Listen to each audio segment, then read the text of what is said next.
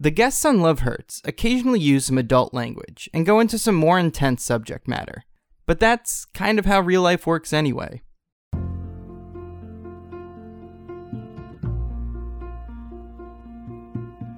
This is Love Hurts. I'm Brian Berlin. Today's guest is Rana Levy. Rana is a storyteller and educator living in New York. When she was 30, Rana met someone she fell for, but wasn't ready to be serious with. They reconnected 4 years later and stayed in each other's lives long distance before they started dating again, only for Rana to find a new hurdle for their happiness together. Hey, Rana, how are you doing? Good. How are you? Good. It's good to see you, and yeah. And thank you for having me. It's great.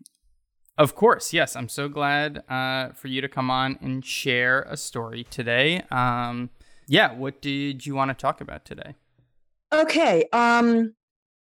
Well, the theme is Love Hurts, and yes. We know, yeah. And this was a long, I'd say 16, 17-year portion of my life about love and how it was joyous and how it hurt. I mean, that feels like right on brand for what this podcast is. Right. Okay, so I guess I'll just dive right in. Yeah. Where did things start? Started in Manhattan. I was a high school teacher for 1 year.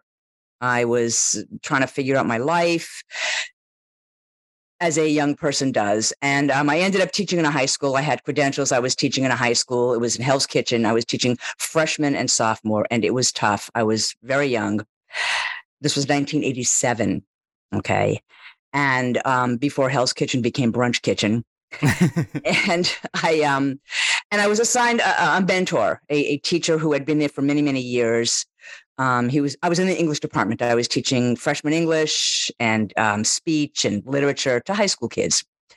And this gentleman named Lee was my mentor, and he helped me make those, really traditional Board of Ed lesson plans, which I didn't know how to make.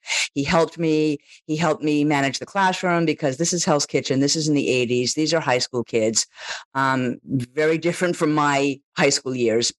And he helped me with everything. And he introduced me to the other teachers, brought me to the bar on Friday afternoons where the teachers hung out.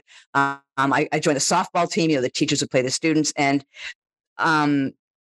mostly we became very close. And we actually would like to we would find a classroom, an empty classroom. We would just talk for hours, when we had a free period. Then I would go do my teaching. He would teach his students. And, eventually he asked me out on a date, and we started dating, and we started dating, like, I guess maybe the early winter. We dated through the spring, school ended through the summer. Now, I didn't go back to teaching. I was accessed. If anybody knows the Board of Education, they didn't need me. I could find another job, and I was like, nah, screw that. I ended up going to Brooklyn College in the fall for graduate school, but Lee was a teacher. He'd been tenured. He'd been there for many years. He's 12 years older than me. Okay, yeah, I was going to ask you that, because I knew that you were saying he was like a mentor in that way, but I didn't know, like, age-wise, if there was a difference in ages at that point. So 12 years older. I'm 30. He's 12 years older than me. He had a 13-year-old son. Okay. Divorced. Anyway, he asked me out on a date, and officially like a date, even though we'd been hanging around in a group. I'd been part of the English department, the teachers' social life. And we had to change the date because I was out of town, whatever. And he had to change it for a couple of weeks because he had to see his son that following weekend. And I was like, a son, a 13-year-old son, he's divorced. That means he's going to be seeing his son. That means there's custody. I just, I didn't want to get involved. It's like, no. Yeah, you're at an age where you're just like, this is more than I want to sign up for. Yeah. Exactly. I'm not ready for all this. I'm still trying to figure out my life. I'm teaching, but this wasn't what I want. What I wanted to do was be an actress, okay? But that wasn't quite working out in New York. I got this teaching gig, so move ahead.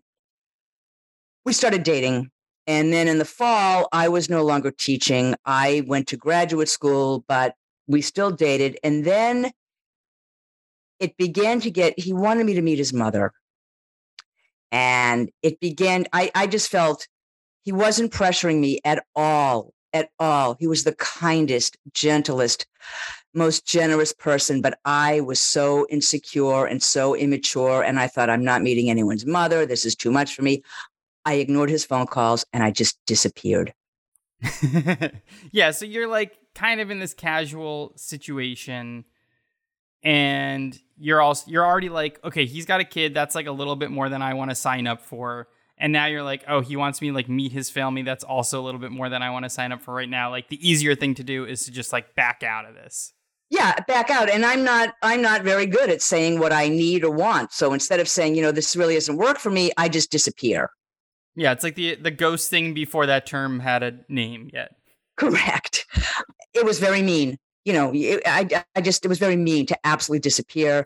But yeah, I mean, I guess it's like a little overwhelmed and not knowing what, like, I think it's a thing of like, you sort of kind of knew the words in your head of what to say, but you didn't exactly know how to say them. Correct. And you're just like, okay, the easier thing to do is not say them and hope that he understands what's this thing in my head that I didn't say to him. Yes. Right. I've been absolutely. It was just easier. And, don't forget, this was the days of answering machines. So when he would leave a message, I wouldn't respond. There was no call waiting or no phone ID. So I didn't know. So I go on my life. I go to graduate school. I'm in, Brooklyn College. I don't leave New York. Yeah. So you're still like in the same city. Correct. And actually, he lived in New Jersey. Okay, so there's a little distance, less opportunity to potentially run into each other. Exactly, we were not going to run into each other. He lived in New Jersey, commuted in, to the high school in Manhattan. So we were never going to run into each other. So I go about my life. I assume he goes about his life. We don't run into each other. I don't bump into anybody from the school. I mean. It would always weigh upon me that I ignored him, that I ran away, that I disappeared. And he was just a wonderful, wonderful person. It was just, but I did what I thought I needed to do at the time. 4 years later, I'm still in Manhattan. I'm living in Manhattan at that time. Okay. I get a phone call from him. And he invites me to a retirement luncheon because one of the teachers that we worked with at the high school was retiring. And he asked me if I'd like to go. It was June. And I thought, why not? Why not? I would like to see the teachers that I did work with. I had fun with them, drinking, playing softball. Lee was a great guy. Why not go? And in my head, I had already made this big plan. I was moving to Los Angeles in August. This was June, and I figured, why not go? I have an easy out. Yeah, there's nothing. Yeah, there's like the worst that can happen is like in 2 months I'll be leaving the city and moving across. Exactly. And I was leaving the city because of one of my dearest, oldest friends from college lived in LA. Actually, it was an old boyfriend, but we just became friends. Wrote a movie. And it was going to be a straight to video movie. And he asked me to come out and I was going to do extra work. And I thought, this is my ticket in. I'm going to do extra work in this movie. This is a perfect opportunity to move to Los Angeles. And so I was leaving in August and I figured, why not go to this luncheon in June with Lee, meet all of my old friends from the high school. Perfect. We go to the luncheon and we start going out again. And it's like, is it? And when you go to this luncheon, is like the spark that was kind of initially drew you together, is it like back immediately? Absolutely. I felt so comfortable with this man. He was so easy to talk to. He was interesting. He was a listener. I'm very young and I'm figuring out my life, and he listened. He was so interested, and the spark was right there. So when you were initially kind of dating, it felt like the two of you got along really well on paper. Yes. It was just like the excess stuff that was getting in your head. But just like as like two people getting along, that all worked really well. And you're feeling that again now, 4 years later. You can't see me. I'm shaking my head. Yes. It worked very well. I was young. He was ready to settle down again, so to speak. Okay. He has a career. He has a home. He has a kid. He has a car. He has everything He's settled, if you will. I'm figuring out my life. I'm teaching. I don't like teaching. I want to be an actress. I'm moving around. I'm not ready for any of that. So we go out, we go to this luncheon, the Sparks, we get back together, but I'm leaving. I've already committed. I've already sublet my apartment. I have a place out in Los Angeles. There's no, I'm staying here. I'm going.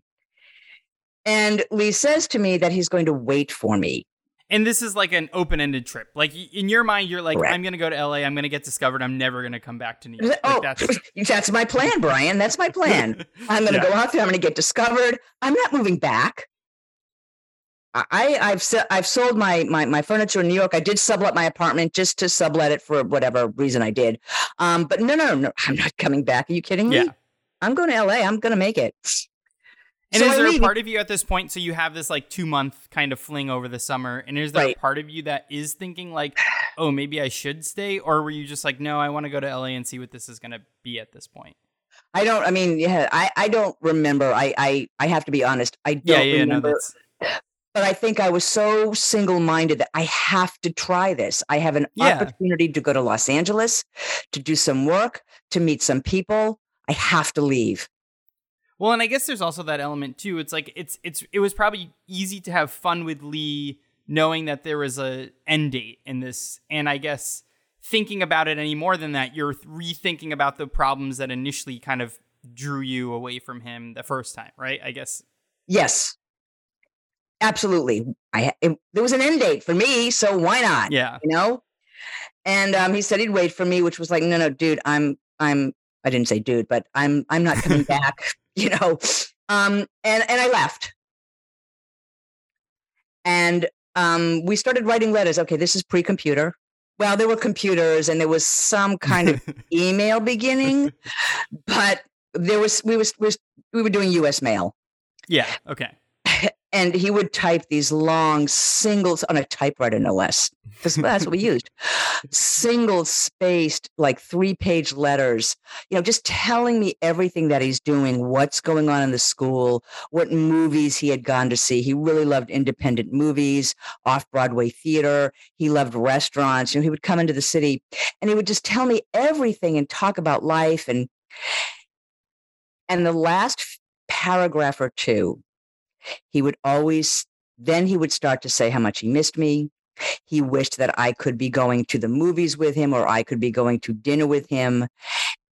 And then he would jump like after a paragraph, he'd jump back and say, I'm sorry. I know this scares you off. I don't mean to say this, but this is how I feel. I mean, he knew me. He knew that. I also like how he's having the running commentary, like as the letter, it's like happening during the letter being written of like, I'm getting excited about this. No, I can't get excited about this. And it's all happening in real time as you're reading this letter. Exactly. And knowing that I would push away and he would apologize for those paragraphs. And we just would write letters. I would tell him all that I'm doing, the auditions that I had, the plays that I'm in, I would be off on that kind of a stuff. Not saying that like, I wish you were here, I wish, and he was right. And this went on for 7 years. I lived in LA for 7 years and we would call each other once in a while. Of course, there were no cell phones. So you'd call on your landline. And I think if I can remember correctly, long distance you had to pay for. Yeah. I think, So, I mean, I was like, listen, I'm waitressing, I'm not making a lot of money here. Yeah. So the letters are the best thing at that point in time still.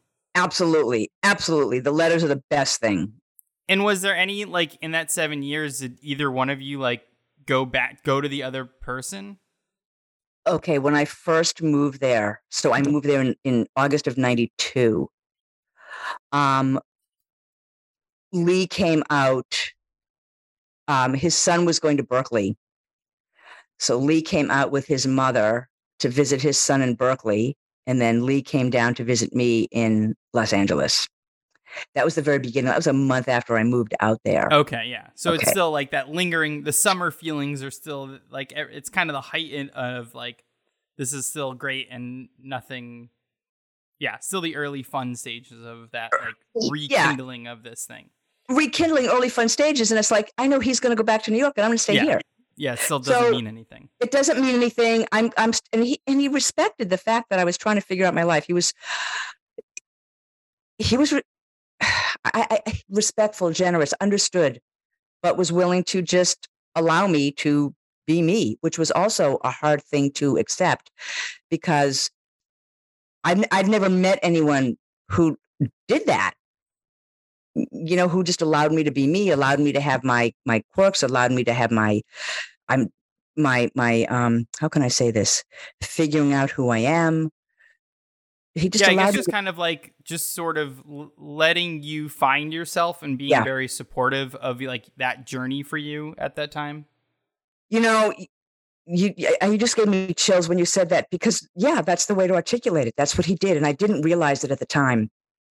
Yeah, and I Absolutely guess didn't maybe that realize was a it. little bit of that, like being 12 years older or whatever, Yeah. where like he has that perspective of like, oh, where Yes. I was in my time in my life, like this is what I would have wanted, and maybe letting to be Yeah. aware, like giving you that agency, I guess, to let you have that moment for yourself too. And I took it to the exclusion of like, leave me alone. Yeah, yeah. You Yeah, and Um, are you like so over the 7 year period, are yeah. you dating other like are you like is Lee kind of like the best romantic moment in your life, or are you like trying to date and not think about Lee, but then every once in a while like a letter comes and you're like, oh, Lee. I didn't date anyone. I think I might have gone to dinner. I remember this gentleman, this guy I went to dinner with twice, but that was like it.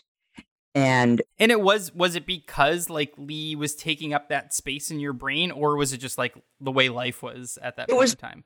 good questions. Part of it was the way life was at that time. And I, I whoever I met didn't equal Yeah, Lee. you're comparing them to Lee, Yeah. even if you weren't actively trying to compare them to Yeah. Lee. And other men, boys, whatever, were so immature. I don't mean immature frat boy drinking, partying immature, but it just, um, didn't compare. And I was really busy trying to get my career going. And I had hooked up with a bunch of women that I was waitressing with, they're still my good friends today. And we became friends. So to me, it was I was having a good time working and really trying to get my career going. I dated a couple of guys, nothing at all lengthy or serious. And I found out after the fact that Lee didn't date anyone either. Oh, We just interesting. Yeah. really were attached to each other, but I just wasn't allowing it. Well, I guess Um, it's like a saying, not allowing it. You're not allowing it because of the realisticness of like, yeah, you're on two different coasts, and if neither one of you is ready to move across the country, like what are you supposed to do, kind of thing, you know? and he certainly wasn't. He was in the middle of his career. He was in the middle of his teaching Yeah, and I career. guess it's like Yeah, you at least feel like you have enough going on that is keeping you in it. Like there was no part of you that's like, this isn't working out, I should just go back to New York and be with Lee. Like enough is happening in your life to say like, I want to keep trying to be here and seeing what happens. correct. Not only is enough happening, but there's always at that age, I might think still, there's that possibility. I still had that possibility. Yeah, yeah. I wasn't going to leave because Yeah, there you was want it that to be possibility. near the space where the things are happening. Correct. So this went on for 7 years. And finally, it was 1999. I just started thinking more and more. Lee and I were writing more and more. And I actually had that, believe it, I was waitressing, but I also had begun teaching. I'd begun part-time teaching in a college in Los Angeles. And, it's 7 years later. Nothing's happening. I'm not a star. I'm not discovered. I'm teaching. My family lives on the East Coast. What am I doing in Los Angeles? What am I doing here? So in 1999, I moved back to New York. I moved to Brooklyn. And Lee knew that I was coming back. Well, actually, I moved back to the East Coast. I didn't have my apartment yet in Brooklyn or a job. I lived at my sister's in Massachusetts for a couple of months. Okay. And Lee knew I was there, and he said he wasn't going to come there. He just said, listen, let me know when you are actually back in New York. And finally, in October, I moved back to New York, October 1999, and we started dating again. And, this time it was for real. I was here. I knew I was here. I was teaching. I was not, I was no longer, I gave up on my union cards. I was no longer trying to be famous movie star, actress extraordinaire. I was teaching. I was back with Lee, and things were great. I was back here for keeps. This was the beginning of my life. Yeah, I guess it's like now you're back probably closer to where like Lee was in his life when you first met him, right? Like you're now closer to being at that point in your life. Yeah. Yeah. I'm on my way. And I'm, yes. You're like settling into, you're in that world of like, this is just where my life has a clearer path. Yes. That I see than it did when I was 30. Absolutely. And one morning, we're walking home, and so Lee still lives in New Jersey, okay? And he and he would come, he's still working, he's still teaching, I'm here teaching, so I'm in Brooklyn. He comes to Brooklyn on the weekends, and one morning we were walking back to I remember this clear as day. We're walking back to my apartment from Starbucks, and he says, "You probably want to think about what furniture you want to take from my house." I'm thinking, that's odd. Number one, what do you mean furniture? Does he not like my furniture? Is he giving me furniture? Does he want my apartment to look? There was just, I didn't understand at all. And I'm laughing like, what are you talking about? And then he tells me that before I had come back, maybe a year before I came back, he had been diagnosed with metastatic melanoma, which meant it was in his blood, which meant it's not like you can pick out the melanoma and get stitches, right? It's in the bloodstream, and that's it. Oh, man. And so this was not something that, like, you had talked about before you had come back? Nope. Man, nope. And so he had been kind of like, not that he was doing this alone because there's other people in his life, but it just, man, what a hard thing to come back to. So he tells this to me, and then he says to me, now, of course, this is still infancy and internet. I don't even know if there was Google yet. I could research that. But he says to me that he had gone to Columbia, the library at Columbia University, and did all the research, and there's nothing to do. And he's simply going to let the melanoma, the cancer, take its course. He had, that was what he was going to do. He had resigned himself to, it's just, however it's going to happen is going to happen. Oh, God. And I didn't know what to, I'm trying to look up stuff. I'm trying to, again, I don't know if there was Google on my whatever, computer with the modem, the dial-up modem. Yeah, but at that time, there's at least like a search engine. You could do like the basic level search. There were search engines, and I did try to, and I was in total denial. Like, no, I'm seeing that you can do this, and there's basil and squamish, and I don't understand those terms. I'm not listening. I'm got a wall up saying he's going to be fine. This is fine. This is fine. And then the reality, and it just started becoming real. And how long? So I know you said this like happened on one morning when you were back. Like, how long had you been back together with him before you kind of found this out? A couple of months. Okay, yeah. A couple of months. So it's like probably just at the point where you're kind of really starting to see a life, like a real life in person with him. I am starting to see a total life together. And this just shattered everything. Yeah. So he tells me, and he's still okay. And so we maintain a relationship. We go camping. We go camping with his son. At this point, his son is almost 30. He was a teenager, like so many years ago. His son is now 30, and Lee loved camping, and he introduced me to go camping. We would go out, to the Tetons in Wyoming and to Maine, and we would, go a lot of camping. I loved it. And we would go with his son. We went to Europe with his mother. I finally met the mother that I didn't want to meet, right? And I spent a lot of time with her. And I really became very, very much a part of his family. His family was only his son. He had no brothers and sisters. He had a lot of first cousins in Israel. And we all met in Paris. I met all of his first cousins. I met his mother's sister, his mother. We would go out to eat like almost every weekend, possibly, well, not every weekend, quite often. His mother lived in Manhattan. We would go out to eat. His son still lived in California. His son would come in. We went out to California to visit his son. So we lived a very full life, as full as we could. Yeah. So like, even though there is this kind of like news and there is this like thing happening that is like just there under the surface, you're still able to live this like very exciting, loving life together for a while. Yeah, we did. We had good 5 good years. I mean, he met my family. You know, he came to my family's house for Thanksgiving. He met my dad. Lee was an avid guitarist.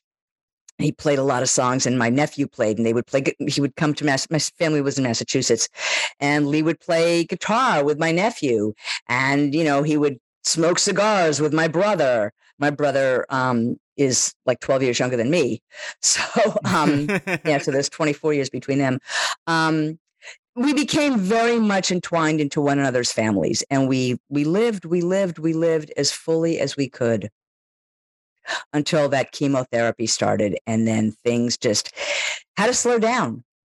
So he actually ended up going to Memorial Sloan Kettering and getting, there was a couple of things that were tried. One was interferon, which exists to this day. And I'm not a medical person, but it didn't do anything. And he ended up getting into Memorial Sloan Kettering, and he went on a protocol of pills that he would have to take at certain times of the day, and it begun to shrunk. He had some tumors in his groin. I'll go back. Let me go back a second. He had a large tumor in his left thigh, which he had taken out, and it left him with a drop foot. So he needed a walker and a cane for a while, but then he was able to walk. But you know, your left foot, he drove a Standard, and I guess you need your left foot for the. Do you need your left for foot? The clutch? Yeah. I don't know. So he actually ended up having to get an automatic car because he could no longer use his left foot. So that happened, and then he did get into a protocol in Memorial Sloan Kettering. The tumors went down that had begun to grow. We thought things were looking good. They were looking good. And then all of a sudden they weren't looking good. The tumors came back, and the pills, the protocol wasn't working. So now he goes to another protocol, and he gets actual chemotherapy. And that's not working. So I'd say the last year, 2003, he died in 2004, was filled with the chemo, and yeah. And I like didn't believe it until it really, I was in denial until it happened. Yeah, well, I guess it's like, yeah, as you said, you two had really found this life together. Finally. And it had happened the entire time. Like, basically, since you got back to New York, you found that out very soon after coming back to New York. So it's like the entirety of this kind of new life you have together, that news is still like there. And but I guess it's not real until I guess it is real. The news was there, but he didn't dwell on it. He had, as I said earlier, he had resigned himself to that, even though he did go to Sloan Kettering and get the protocols. The first time he told me, he had resigned himself to the fact that he was just going to live his life and let it take its course. So that's what we did. Yeah. We lived, and he invited me to, be in his life with him and not dwell on it and not be sad, but to live. And as I said, we did a lot of traveling.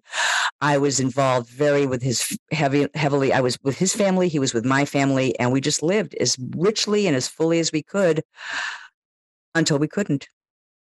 Well, I guess it's like, it goes back to, I'm thinking of that, like, kind of that summer, the 4 years that passed, and then you re-meet at this luncheon, right? And yep. You have that summer together where that there like is a deadline that things are going to end, or like, I guess in this new version, that you don't know the deadline, but it's the same mindset. You're spending that summer kind of eternally as you two are just living your life together. Yeah. Yeah. That's, I never even thought about it that way, but yes, thank you. And so we did. And, the last few weeks were tough. His son kept coming in back and forth from Berkeley. His mother, at this point, his mother's 90. or 1991, and she's watching her only son succumb to this. And Lee's son was 30, like the same age that I was when I met Lee. And then, you know, and then it was just a peaceful end at home. Yeah. And you know, it was a peaceful end at home, and it was just a lovely there was a service, and I'm still very, very close to Lee's son, who's now, I don't know, in his late 40s and has his own son, and he still lives out in California. Yeah.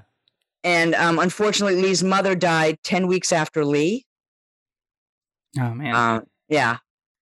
But those 10 weeks in between Lee's death and her death, I picked up where Lee left off. I took her shopping every week at Zabar's, you know. Yeah, we went out to dinner together, you know, and I maintained that, and that's the joy and hurt of my love. Yeah. I mean, and it's such a big story too. Like that is, you know, I guess there's still time left in your life, but that's like the big love of your life to this point, right? You know, like that's a lot of, you know. I mean, that spanned 17 years. Yeah. And it's crazy because the amount of time that you actually, the percentage of time that you were actually like dating is such a small percentage, which is, you know. Very small. I'm sorry there wasn't more of it, but it's great that you got to be in each other's lives for that whole 17 years. Yeah. I mean, you know, it happened the way it happened. It is what it is. Yeah. I can think about it like that now. It's been, I mean, listen, he died in 2004. Okay. We're going on almost 20 years. Yeah. And I guess it's like at one point, was that like, did it not feel like this all encompassing, like hurt, I guess, after losing him? It was like, how I was just starting. Now I was ready. Yeah. I was starting everything. It was all coming together for me. How is this possible? Why? It was coming together. And I can analyze it and ask about the universe till the end of time. It doesn't matter. We had what we had. It was life.